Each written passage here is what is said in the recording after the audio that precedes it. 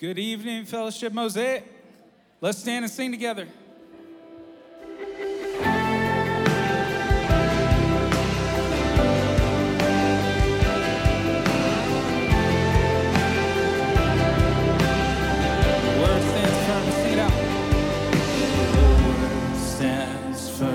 Through the fire, in the flood, when the weight of all the world crashes down on us, you will hold us up by the power of your love. Your word, it stands firm.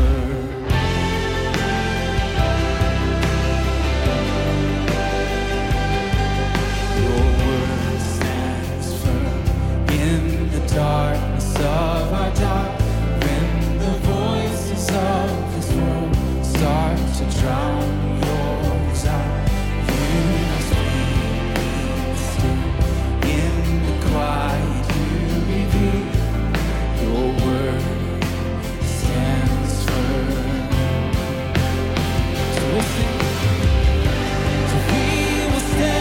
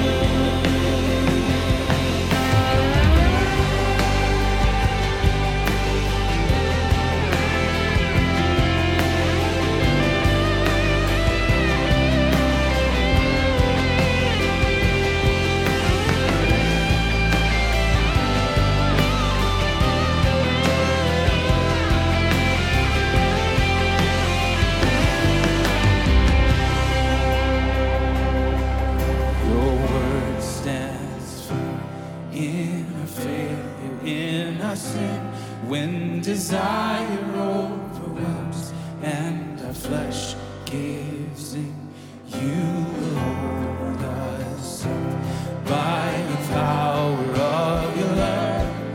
Your word, it stands firm. So we will stand on your promises. They will not be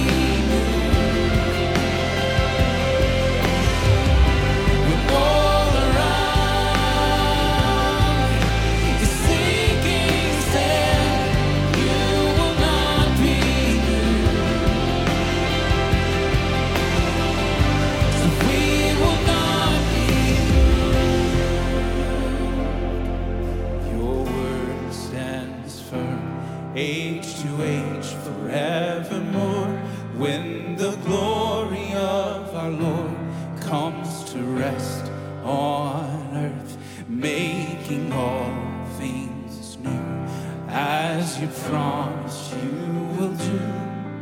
Your word, it stands firm.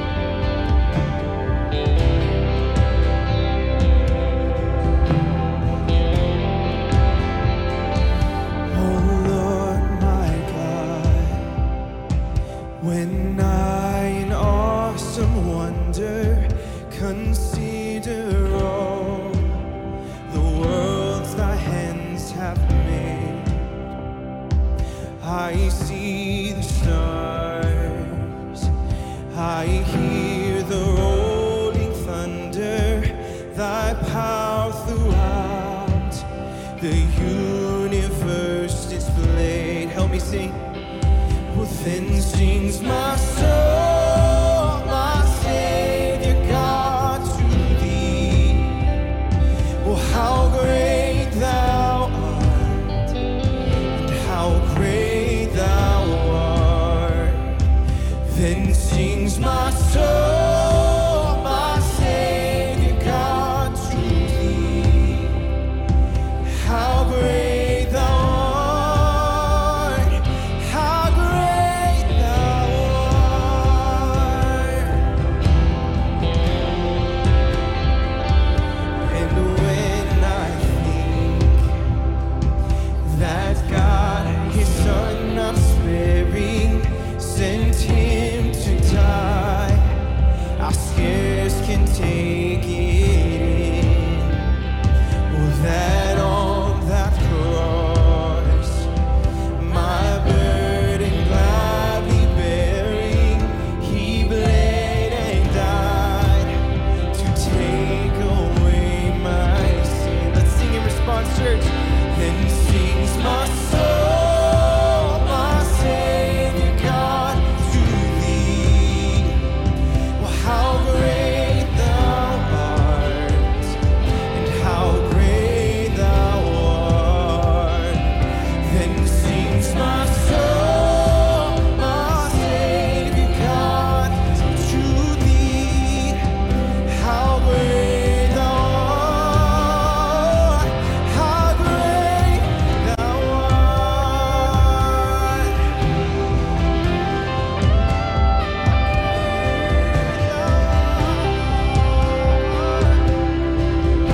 Sing in expectation. When Christ shall come with shout of acclamation and take me home, what joy shall fill my heart. Oh, then I shall bow in humble adoration and there proclaim, my God, how great thou art.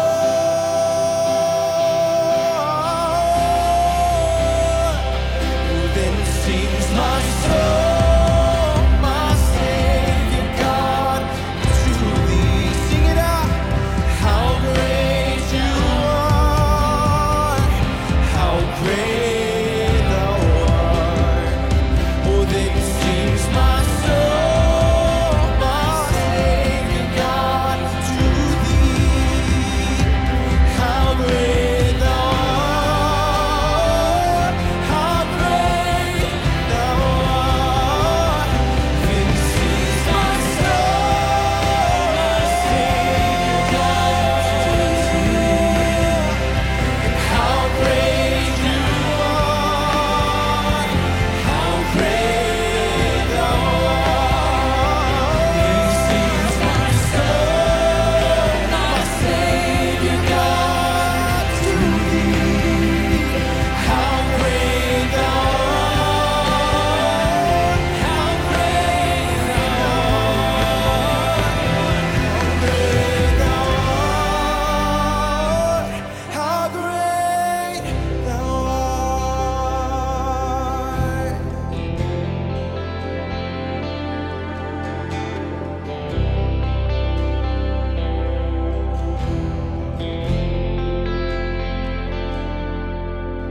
King Jesus, may we never lose the wonder.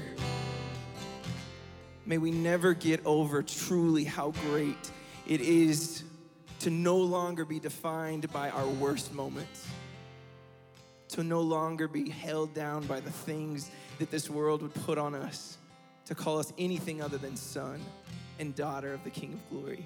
May that always encapture our eyes. May it pull our hearts to see how great you are. May we never lose the wonder. Thank you for an opportunity to celebrate that. It's in your son's name we pray. Amen. Amen. Hey, before you sit down, give a little 6 feet of friendly. Look around you, give some waves. Tell somebody you're glad they're here. You might have to speak up so they can hear you through their mask. And then don't sit down yet. We're not done yet. We're not done. Everybody waved out, all right? Now everybody turn back to the camera and give a big 2-hand wave to everybody that's home in virtual land. There you go. Now you can take a seat. Hey, virtual, at home, on your living rooms, on your devices, we miss you. I'm proud of you for fighting to stay connected. Way to just click play, click go. You're here with us. We're so glad. And you that are here, we love you too. My name is Matt. It is a privilege to be here tonight to sing about how great God is. Amen? How great is our God? Hey, tonight's going to be fun. We get to start a new book of the Bible. For the next few months, we are going to open up together, go verse by verse through the book of Joshua.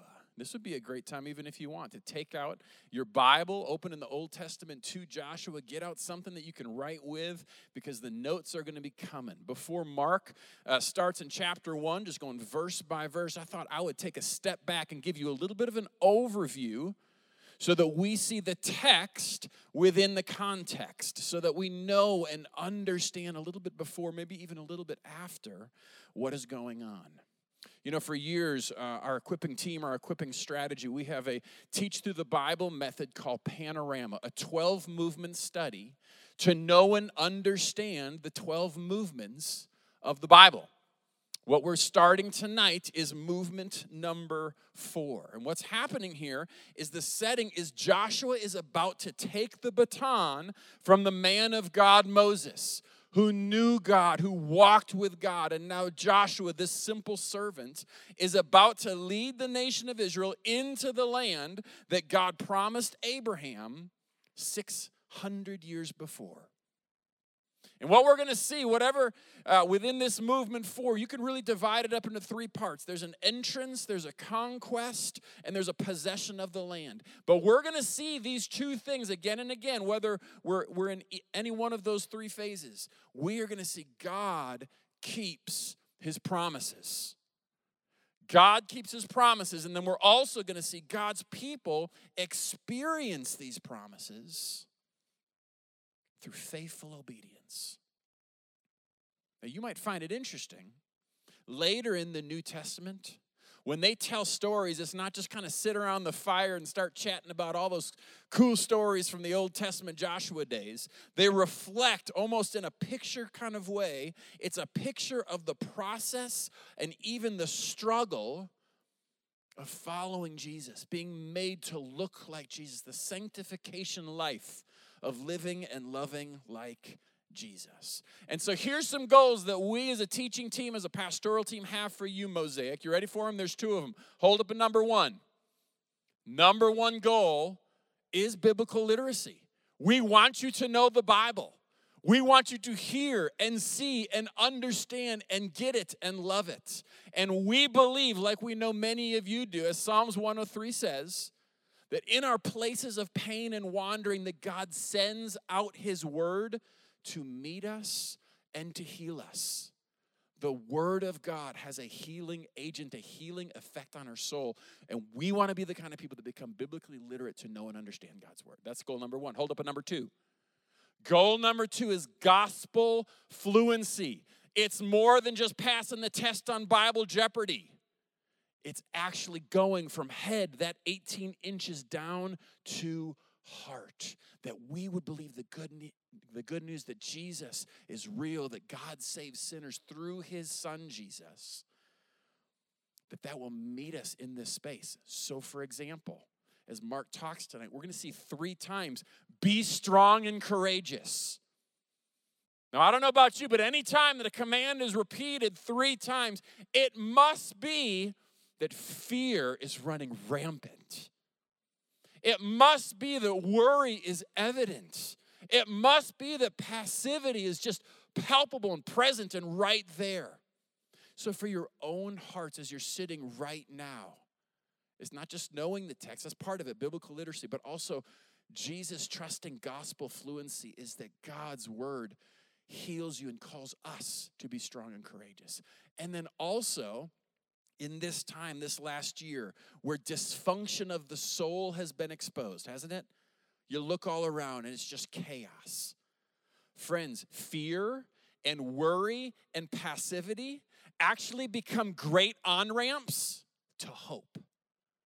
As we see it, that a gospel fluency would be birthed in us, that we can step in and offer the hope of Jesus, that people could actually experience, be strong and courageous for themselves in Christ. Now, what we're not going to do, we're not just going to say, and good luck with that. Go, have fun. We're going to give you a lot of opportunities both to hear the word and be equipped in it. So if you got your pen out, you got your phone out and want to click on the QR code to see some of these resources. I have 3 that are going to come in the next couple of weeks. Here they are.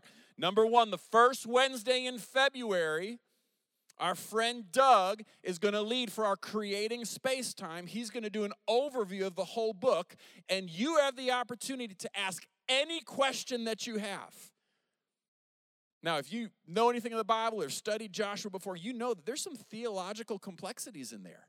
This is going to be a space that you can hear it in an overview kind of way and ask questions. Second thing, our training center team is going to offer Nick Rowland a virtual class. You can go onto our Mosaic News, hit that QR code, you can see it, from February 2nd to March 9th. This is the Panorama Plus 4. This is the track 4, and you're going to get it just the meat and potatoes of Joshua. You will really start to see what it's all about.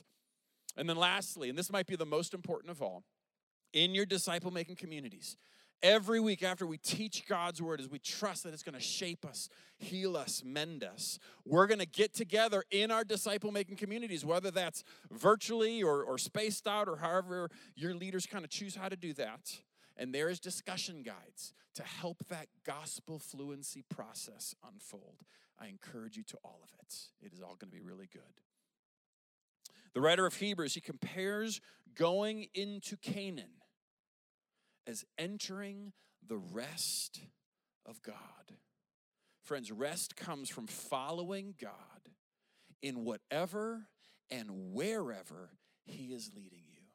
So as together we collectively take a deep breath. Here we go, ready? In preparation and hopeful expectation, let's pause, let's pray, and let's trust that we're going to meet God in this space, okay? Bow your heads with me. Thank you, Lord, for every opportunity. Thank you, Lord, for every moment like this, to open God's word and just hold it, to sit in it, to believe it together as a community. Lord, as we seek to be a body that lives as one, as we seek to be sent from here into the world, I pray that you would both mend our hearts and give us a vision to be hearers of the word and doers of the word. God, use this story of Joshua to meet us in our own fear, our own worry, our own passivity, that we would be a people like them, strong and courageous for your name's sake. We can't wait to be mended by your word. In your holy name we pray. Amen. Amen. Well, how are you this evening? That's okay at best, is all I'll say, okay? How are you this evening? Good. Good to see you. Hey, and looking back over the last 3 weeks that ended up the holiday season for our family, probably the best holiday tradition that our family observes is actually on New Year's Day, even more than Christmas Day. New Year's Day for us. And the tradition actually started back in 2000. When we celebrated, as the 6 of us at that time, New Year's Day 2000, we had just come through a very hard and difficult, even tragic year of some loss. And somehow in that, we started a practice that has become so meaningful that for the last 21 years, we've kept it going. It was so simple. All we did was pass out some 3x5 cards to every member of the family. We had them write down the current year or the past year on one side, and then we asked the question, where did you see the fingerprints of God during this year? And at whatever age level they were at, they articulated that. And then we had them turn the card over and write the new year down. And we said, this time next year, what do you hope you will be able to say as God works in your life? Those cards have become so meaningful to us that I have a firebox in our master bedroom closet with 21 years of those cards from our family. It's just a simple way to kind of mark the transition from the past to the future. And that's what the book of Joshua does for us. It's a book of transitions. Israel is a nation, a people in transition. They have gone from a past that's been marked by at least almost 4 decades of wandering around in the desert, and they're about to head to a future of settling into a land of promise. But not just that, the namesake of this book, Joshua himself, he's a man in transition. He's going from a past of following Moses as his leader and the nation's leader to now a future where he will lead this large nation of at least 1 million, possibly even 2 million people into the land. And the book of Joshua is going to teach us so much about how we mark transitions from the past to the future. Because if you've done life for any length of time, you know that one of the arts to living well is how to make transitions well, right? From something in the past to something in the future. So how do we do that in a way that walks with God by faith? What do you say we open up Joshua 1? See what God has to say about that. And just as Matt prayed for us, before we open God's word, right now I want you to breathe a prayer that says, Holy Spirit, open my ears and heart. Amen. Joshua chapter 1, verse 1. After the death of Moses, the servant of the Lord said to Joshua the son of Nun, Moses' assistant, Moses, my servant, is dead. Now therefore arise and go over this Jordan River, you and all this people, into the land that I am giving to them, to the people of Israel. Every place that the sole of your feet will tread upon, I have given to you, just as I promised to Moses. From the wilderness and this Lebanon, as far as the great river, the river Euphrates, all of the land of the Hittites, to the great sea toward the going down of the sun, that's the west, the great Mediterranean Sea in the west, this shall be your territory. And this opening setting in the book, right up front, answers 3 questions that you kind of have to know if you're going to understand the activity of Joshua. The first thing is, who is Joshua? The second question is, what is this land? And the third is, why does it need to be conquered in the first place? Well, Joshua, to answer that question, is listed here with a title. Do you see it? Moses' assistant. Moses has a title, and his title is servant of the Lord. And folks, titles, they matter. The book of Joshua, as we walk through it, you're going to see 15 times the title, the servant of the Lord. 14 of those apply to Moses. Only one time does it talk about Joshua, and it's at his epitaph, the last chapter of the book talking about his death. The rest of the time, Joshua is highlighted as Moses' assistant, the one who's taken the baton from Moses and running forward to lead the people into the land. And that's actually a fitting title because Joshua has been Moses' right-hand man since the Exodus from Egypt. You actually meet Joshua in the Bible in Exodus chapter 17. And there, Israel is fighting their first battle against the Amalekites, and Joshua is their general. You see Joshua come up in classic passages like Numbers 13, where Moses sends 12 spies into the land of Canaan, this promised land, to do a little recon mission. And Joshua and his friend Caleb are only 2 spies that come back and say, the odds are huge. The men who can fight there are like giants to us, but we should go because the Lord will give us this land. The other 10 spies, they say the odds are huge, and it would be a suicide mission to obey God on this, so we should stay put. And because they lead Israel in a faithless rebellion, you and I would call that passive-aggressive, okay? A faithless rebellion to God. God takes that living adult generation and he marches them around the wilderness for 38 years, about 38 and a half, until they die off. And now a new group, a younger generation, rises up into adulthood, and Joshua is their leader. That means, when you think about it, Joshua is one of only 2 people in Israel at this time who has experienced or will experience everything an Israelite can experience. He's known what it's like to be a slave in Egypt. He's known what it's like to actually see with his own eyes the miracles in the Exodus. He's known what it's like to have that gut check moment and turn back away in fear. Or at least he's seen his nation do that when they didn't enter the land 38 years ago. He's known what it's like to wander for 38 years waiting for his time. And now he knows what it's like to walk with God into the future and to experience the promise of God. This is a monumental transition of faith for this man. He's about 80 years old, by the way. You know, where everybody else is plotting exactly how much travel they'll do, he says, enough with that kind of travel. I've done 38 years of it. Let's go settle. And it'll be his largest mission of faith yet. So if that's who Joshua is, why do they have to enter this land in the first place? And why do they have to conquer it? And to understand that, you have to understand a little bit more of the bigger story of God. Joshua and Israel's past goes back long before their time in Egyptian slavery.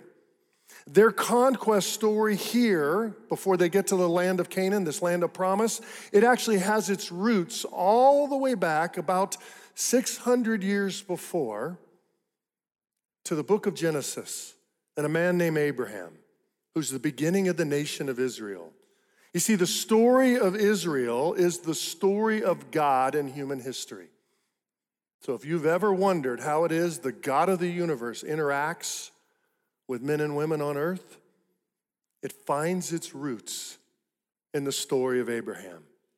The book of Genesis tells the story of the creation of mankind, but then also the fall or the rebellion of mankind in sin. It tells us of God's judgment of mankind at the flood in Noah, and then how mankind, even after kind of a reset button there, still grows in sin and rebellion towards God, toward this building a Tower of Babel that says we are going to be like God ourselves. God steps into that and thwarts that plan of arrogance by dispersing the people and giving them many languages and sending them into different nations and different people groups.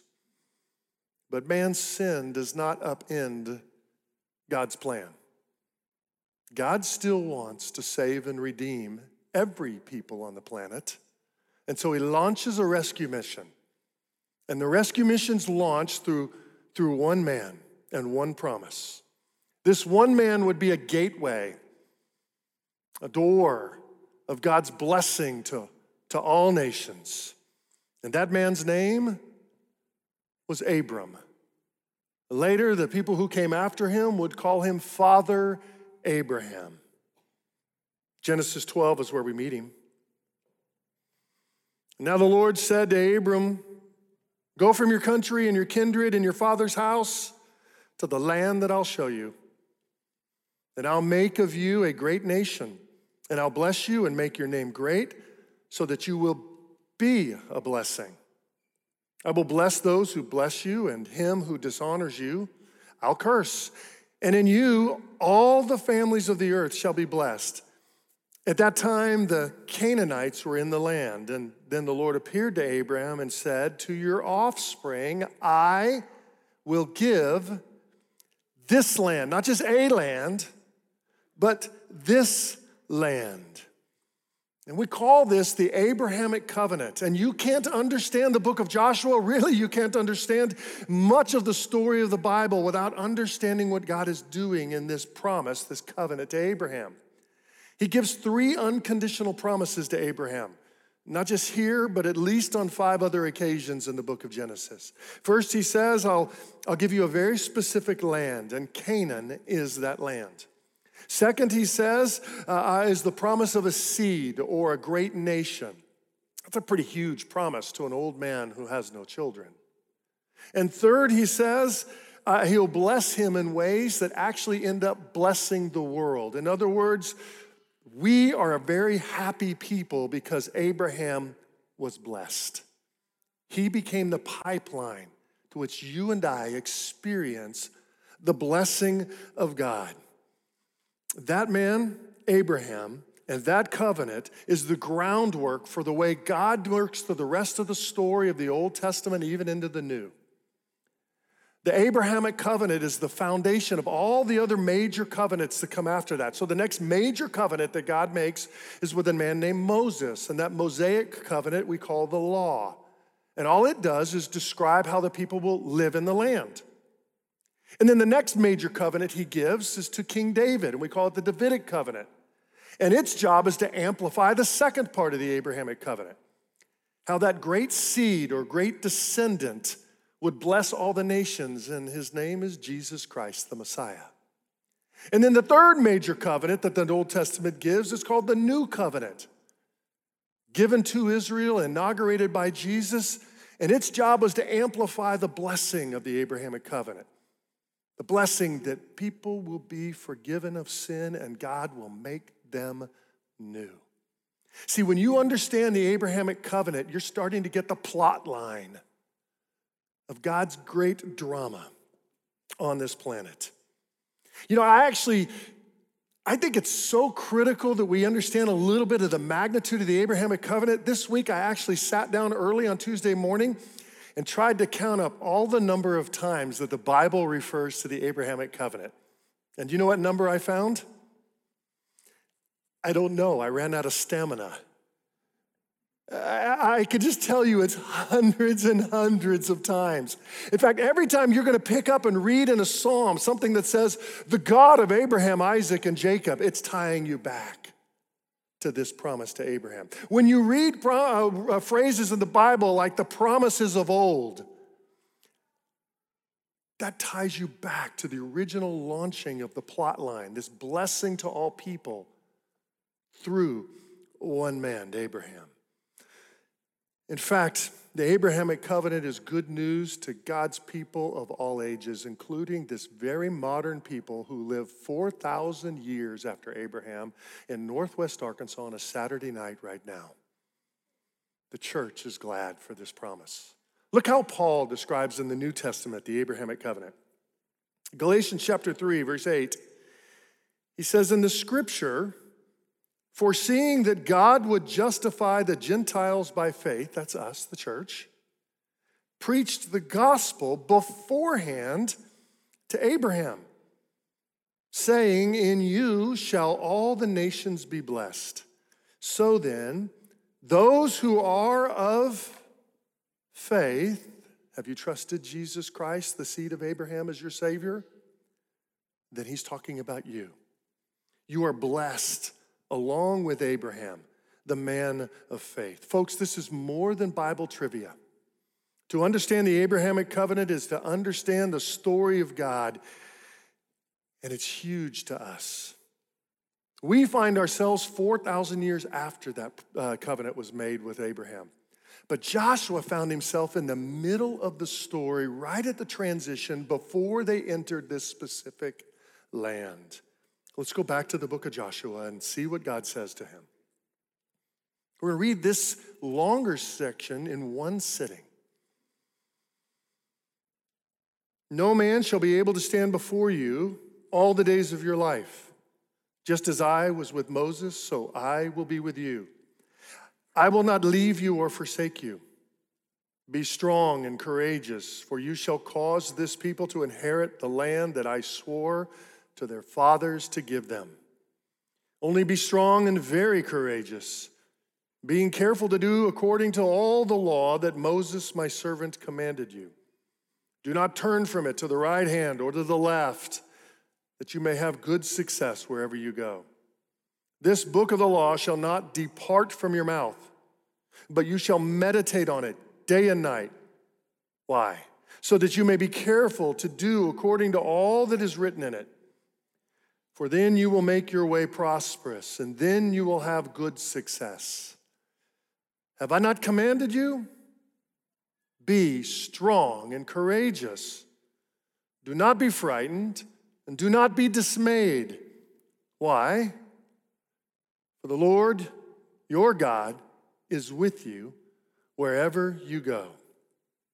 What do you notice in the text first and most? Hint, it's kind of highlighted on the screen. Yeah.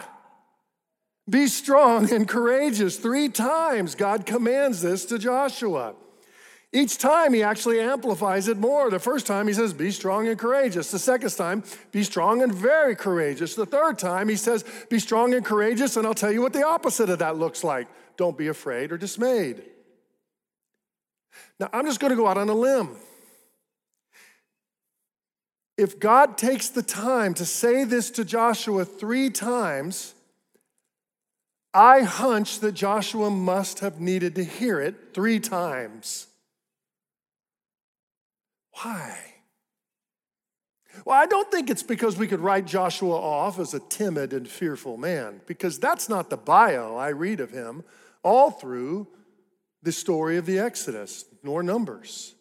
Joshua is still the man who was General Joshua of Exodus 17 and the courageous spy of Numbers 13. So this is not a man who's just given to shaking in his boots. But this is a new season in Joshua's life. He's never had to lead them like this. He's always been Moses' right-hand man. He's never had everybody else look to him. And Joshua, he must feel some fear as he enters a new season of his walk with God. A whole new journey with God and a whole new challenge of leadership, and fear is natural. In fact, I'll just tell you up front, I am hesitant to follow any leader who doesn't have some level of healthy fear when they're stepping into a God-sized task. If that leader has too much swagger to them, I just don't want to go with them. That usually just means that they've way overestimated themselves or way underestimated the challenge. No, there is something going on in Joshua's heart that needs courage. And that something, by the way, has a name. And it's called fear. And you know it. On the last challenge you had to step through. When our kids were little, and walking through all the new transitions that all children do, whether it's heading off to school for the first time, or heading off to high school for the first time, or being lonely through high school, or any other things. We used to talk a lot about fear and courage, and in our little house, we came up with a definition of courage, and it sounded like something like this. Courage is simply doing what's right, even when you're scared. Franklin Roosevelt's attributed to this quote that's a little more profound. It's actually been also said by Ambrose Redmoon, Meg Cabot, and about 6 other authors. So who knows who actually said it first, but someone wise said it. And it says that courage is not the absence of fear, but the judgment that something is more important than fear. And so now I want to ask you a question. What's more important than your fear? I think the passage we just read in Joshua answers that in 3 ways. Look at the first thing, back in verse 6. I think the first thing that's more important than our fear is believing God's promises. Verse 6,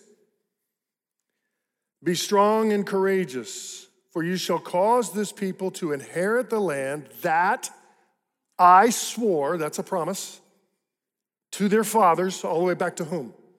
To Abraham, to give them. And so strength and courage has to have a source. And God says, if you really want to be strong and courageous in a new walk of faith, you better make sure your strength and courage is anchored in the right source. And the substance of Joshua's heart strength is to be on what God has promised to do. And God calls Joshua to believe in him, not believe in himself.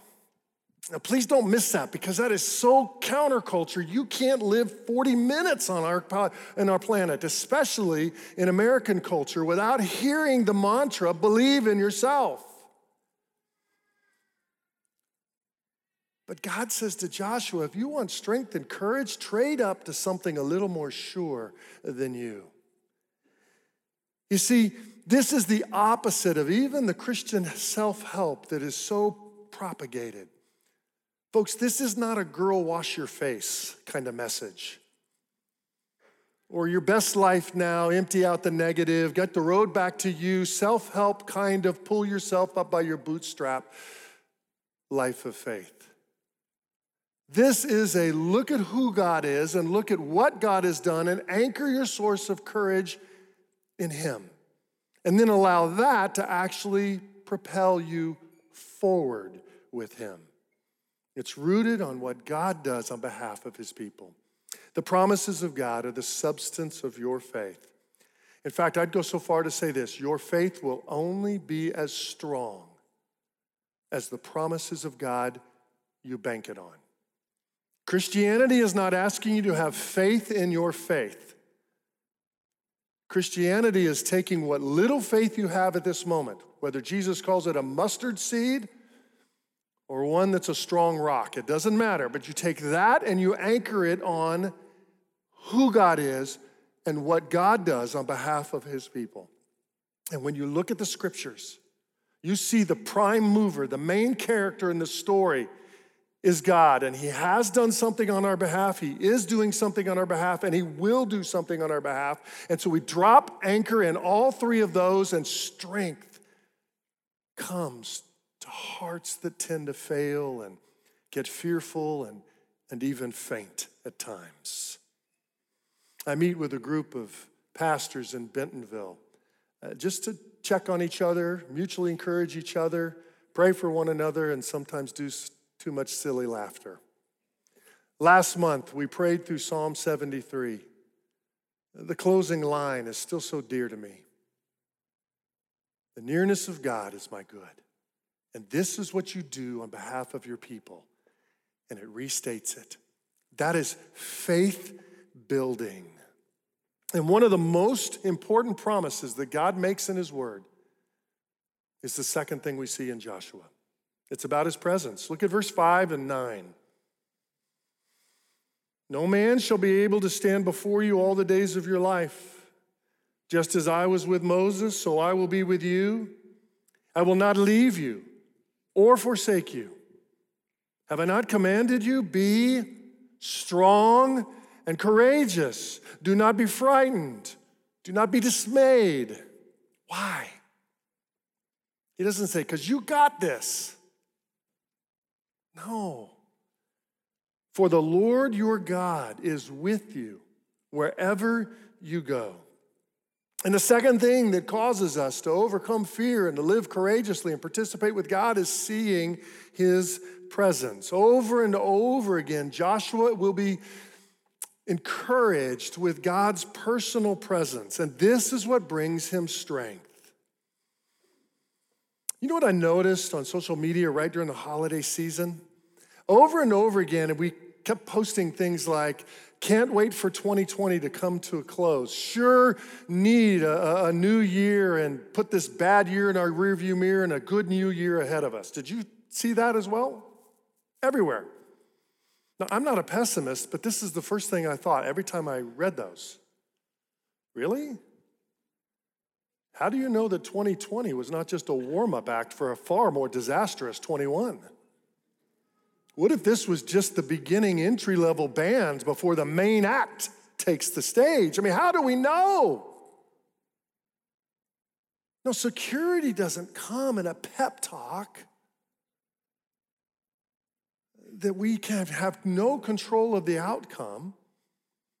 Security comes by knowing that whether the year had unfortunate incidences or things that we celebrate, God is with us every step of the way.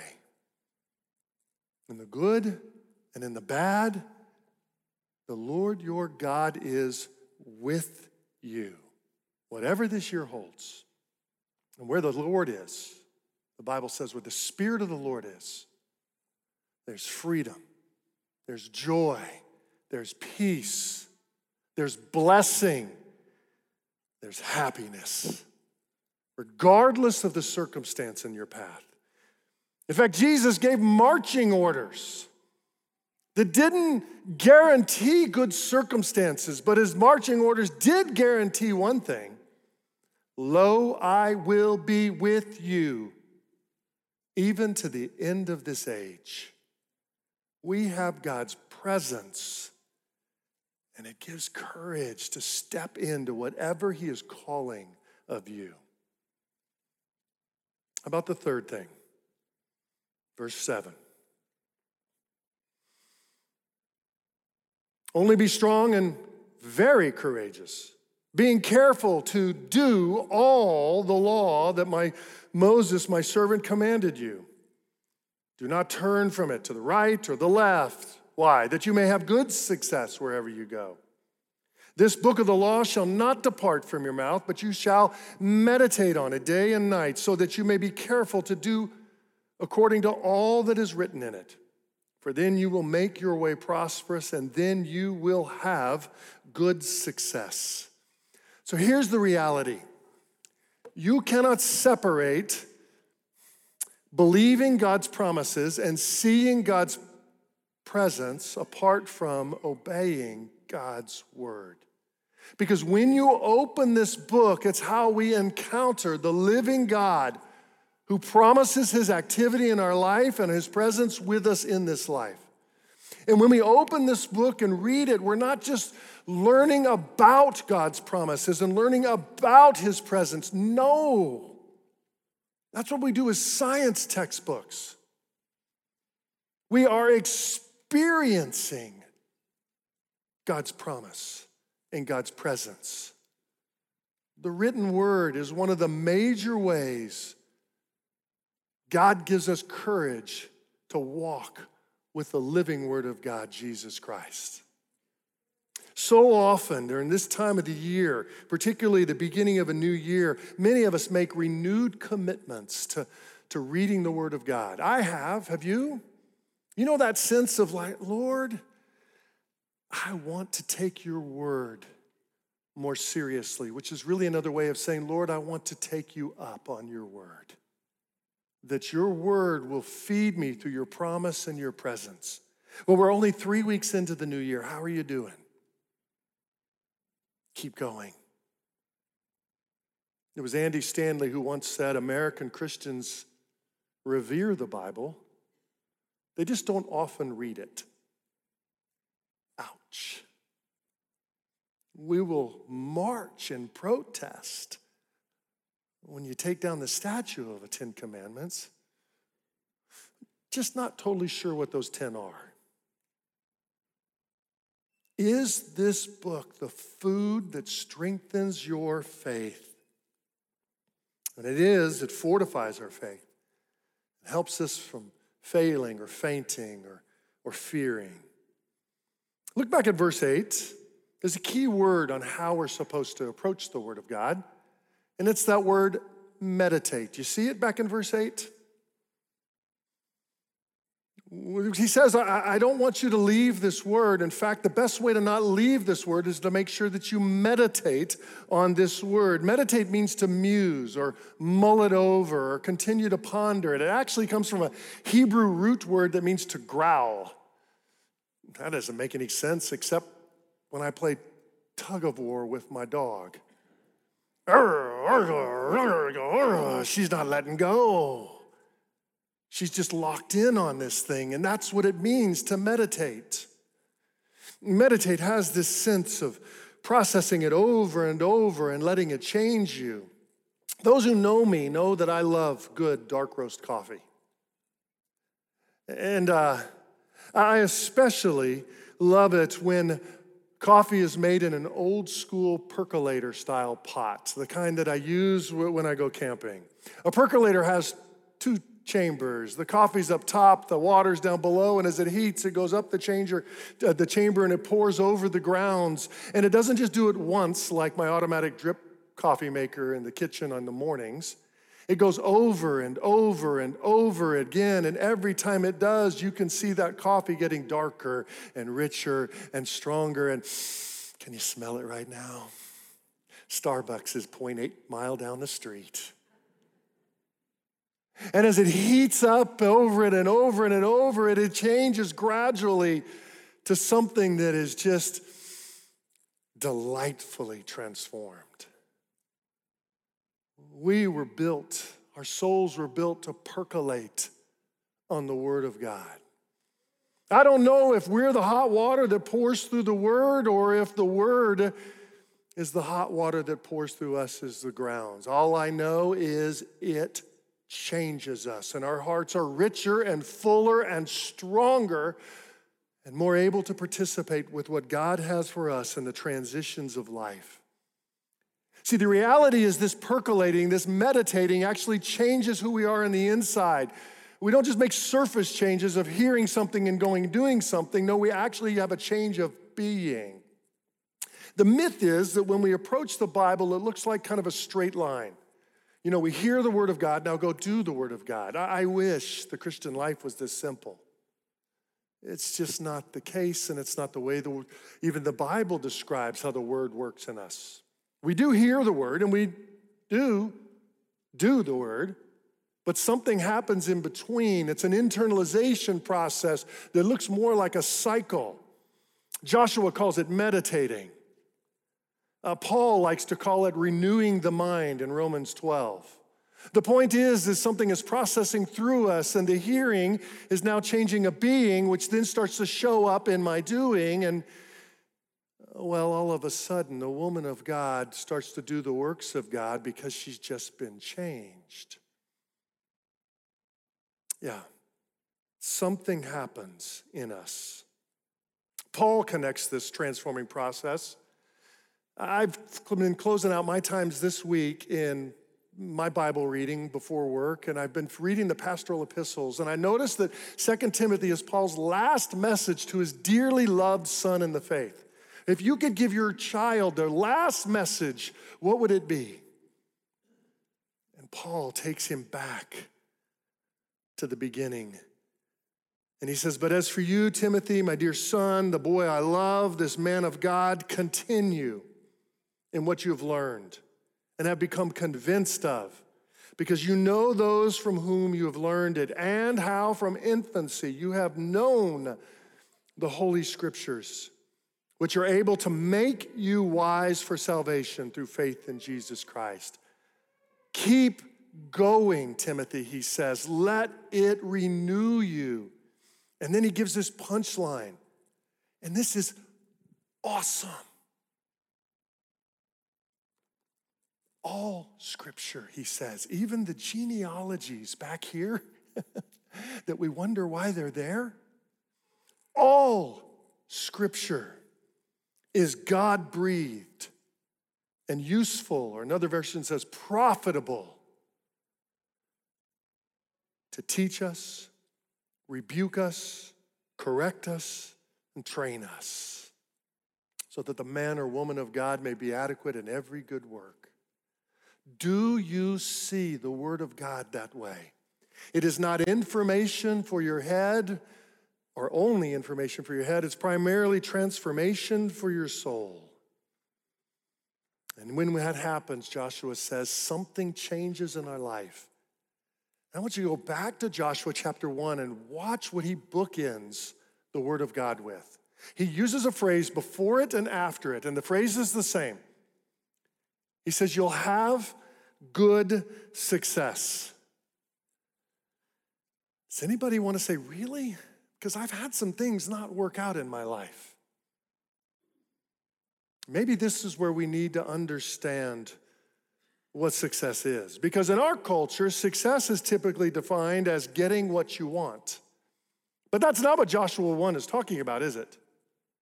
Joshua 1 is God giving his plan, age-old, 600-year plan of taking the land that he is giving Joshua and his people. So God's definition of success is joining what God is doing. And men and women, that's what happens when we lock into the Word of God. See, I believe that what grabs our attention will ultimately hold your affection. And what holds your affection will shape the direction of your life. So what grabs these, your eyes, will hold this, your heart, which will shape how you do this, the practical direction of your life. Will you choose to focus your attention on God's Word as we continue to head into a new year? If you will, it will shape your life, and you will enjoy joining God And you and I would just call that success. Look at how Joshua brings this message to his people. So verses 1 through 9 is God talking to Joshua, and now in verse 10 and 11, it's Joshua going to talk to the people. And it says, Joshua commanded the officers of the people, pass through the midst of the camp and command the people, prepare your provisions, or your supplies, for within 3 days you are to pass over this Jordan, that's the Jordan River, to go in and take possession of the land that the Lord your God is giving you to possess. Isn't that an interesting message? He goes to this huge group of people and says, prepare your provisions so that we can cross the river. I would think he would say, build a boat. Wouldn't you? Because they've been walking in a desert for 38 years. They didn't have a boat yet. So this might foreshadow a miracle that's coming in 2 weeks. But we'll hold that for a couple of chapters. But he says, this is what's going to happen to you on the other side of the river. 2 things are going to happen. He says, first, you'll take possession of it. And second, God will give it to you. Wait a minute, time out. Which one is it? Do they take it or does God give it? Answer is yes. And now you see a major theological point in the book of Joshua that we'll unpack through the weeks to come. And that is that we participate with what God is doing.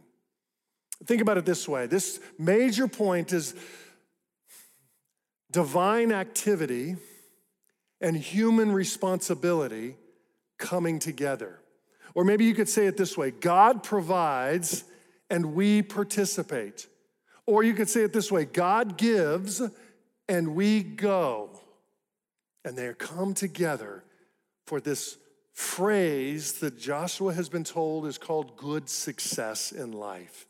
And that tells me that the life of faith is no passive endeavor.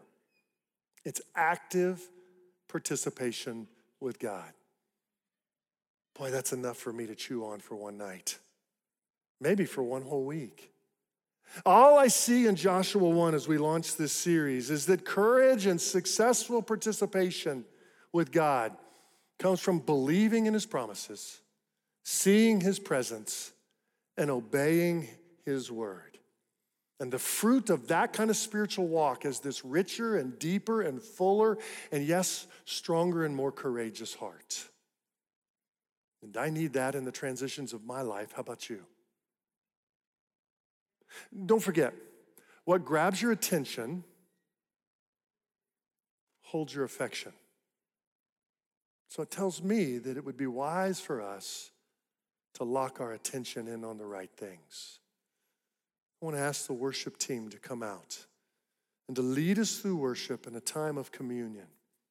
If you want, you can grab a hold of your communion elements and just hold those right now and allow our attention and our affection to be drawn to Abraham's great seed, Jesus Christ.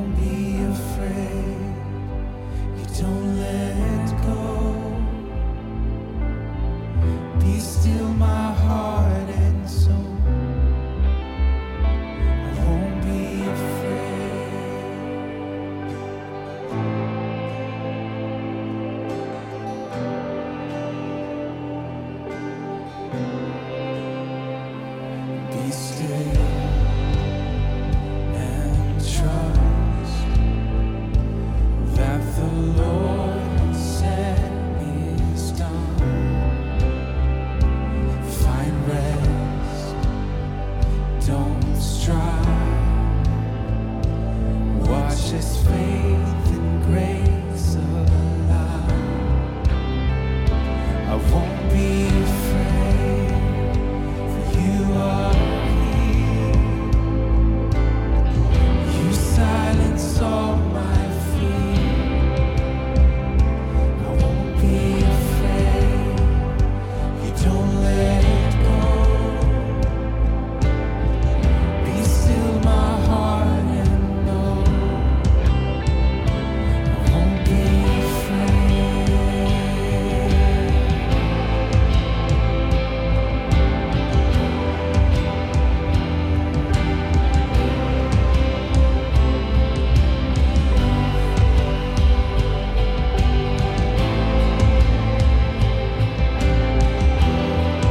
Let's stand and sing together. Surely love and mercy, Your peace and kindness will follow me, will follow me. Surely love and mercy, Your peace and kindness will follow me, will follow me. Surely love and mercy, Your peace and kindness will follow me, will follow me. Surely love and mercy, Your peace and kindness will follow me, will follow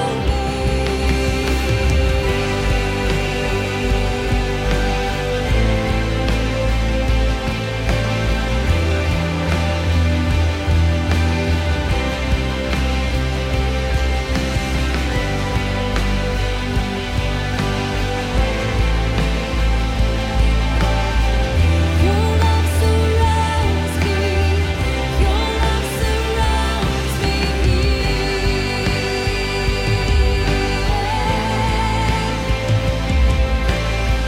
Your love surrounds me, Your love surrounds me.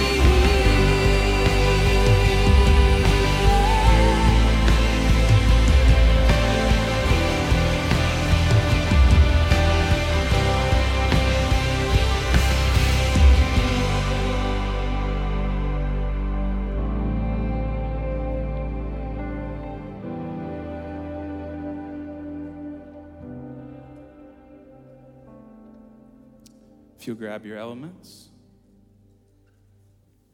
I love this Psalm 32:10.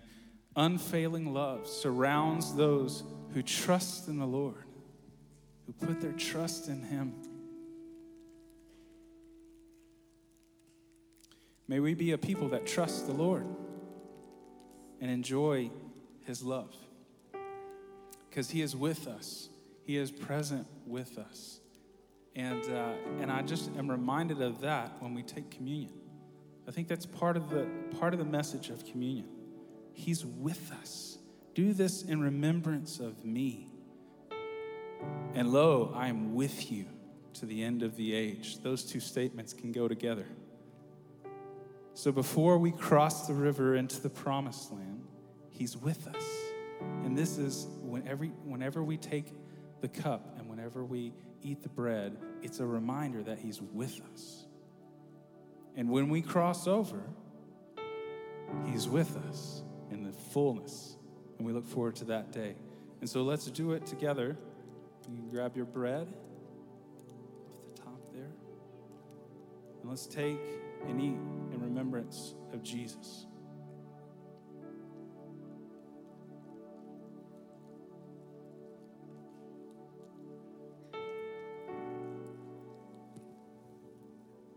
His body was broken for us, and His blood was poured out for the forgiveness of sin. So we take and drink in remembrance of that.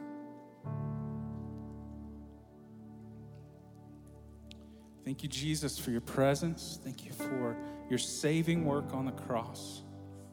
Thank you for your example, that you came to co-suffer with your creation, that you might redeem it. God, may we live and love like you. May we lay down our lives, knowing that you're with us and you're empowering us to do it. Thank you, Jesus, that you led the way. May we follow you.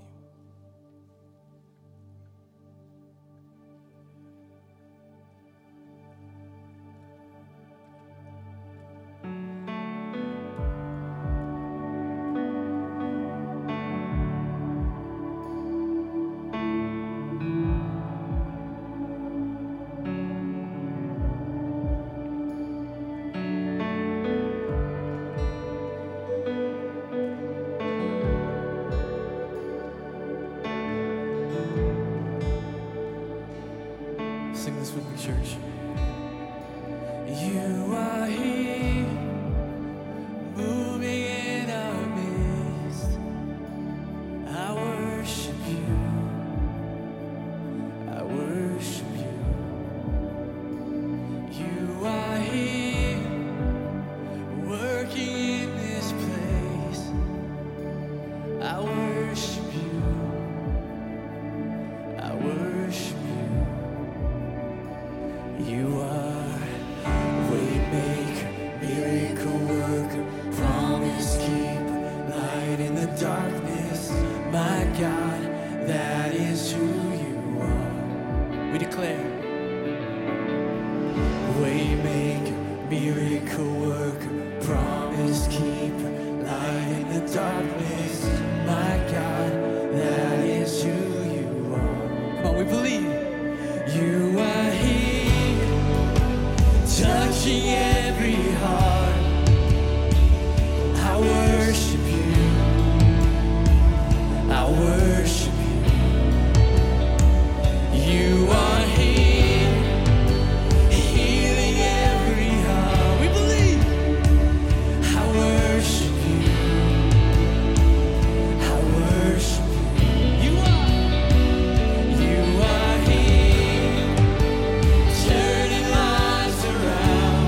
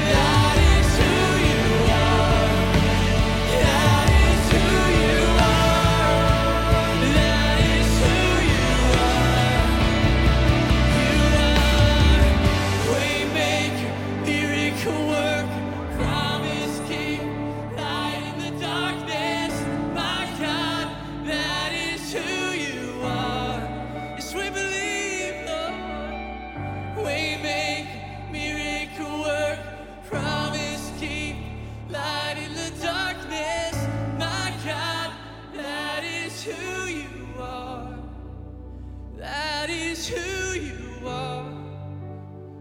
That is who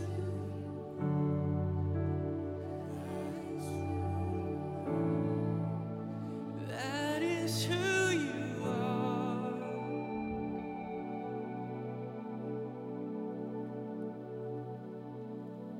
You unravel me with a melody. You surround me with a song of deliverance from my enemies till all my fears are gone. And I'm no longer a slave to fear, for I am a child of God. Sing that out. And I'm no longer a slave to fear, for I am a child of God.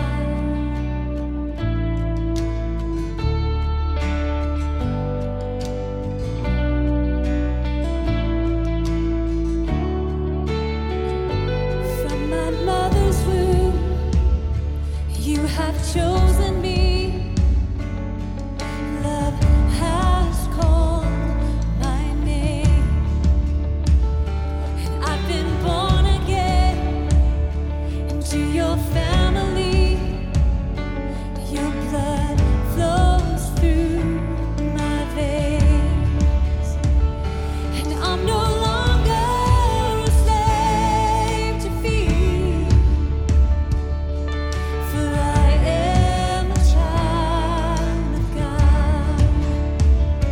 And I'm no longer a slave to fear, for I am a child of God. Sing it out, I'm no longer, and I'm no longer a slave to fear, for I am a child of God. And I'm no longer a slave to fear, for I am a child of God.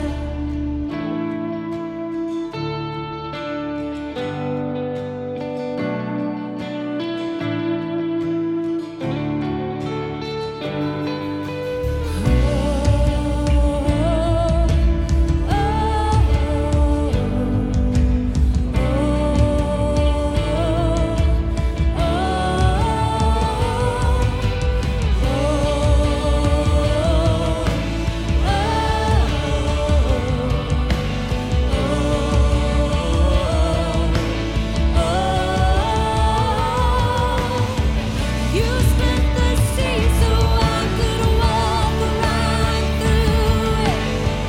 My fears were drowned in perfect love.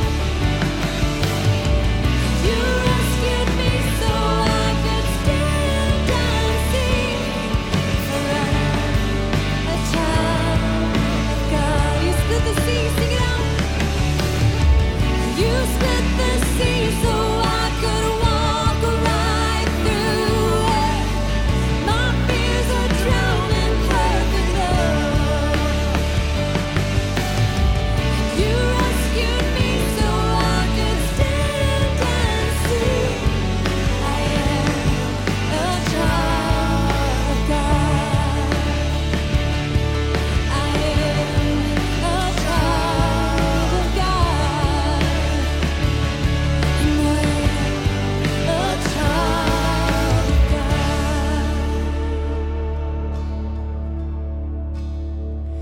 And I'm no longer a slave to fear, for I am a child of God. And I'm no longer a slave to fear,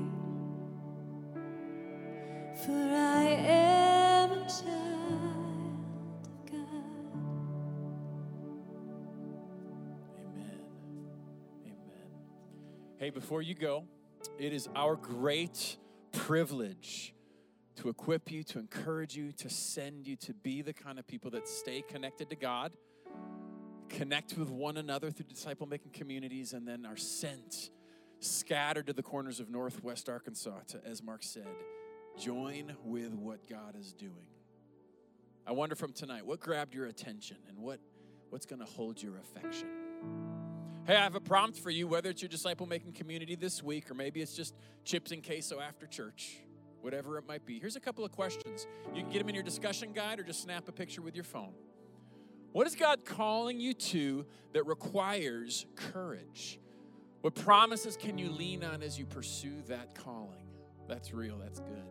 And 2, how does focusing on God's definition of success instead of our culture's definition of success free you to step into what God is calling you to? Whew.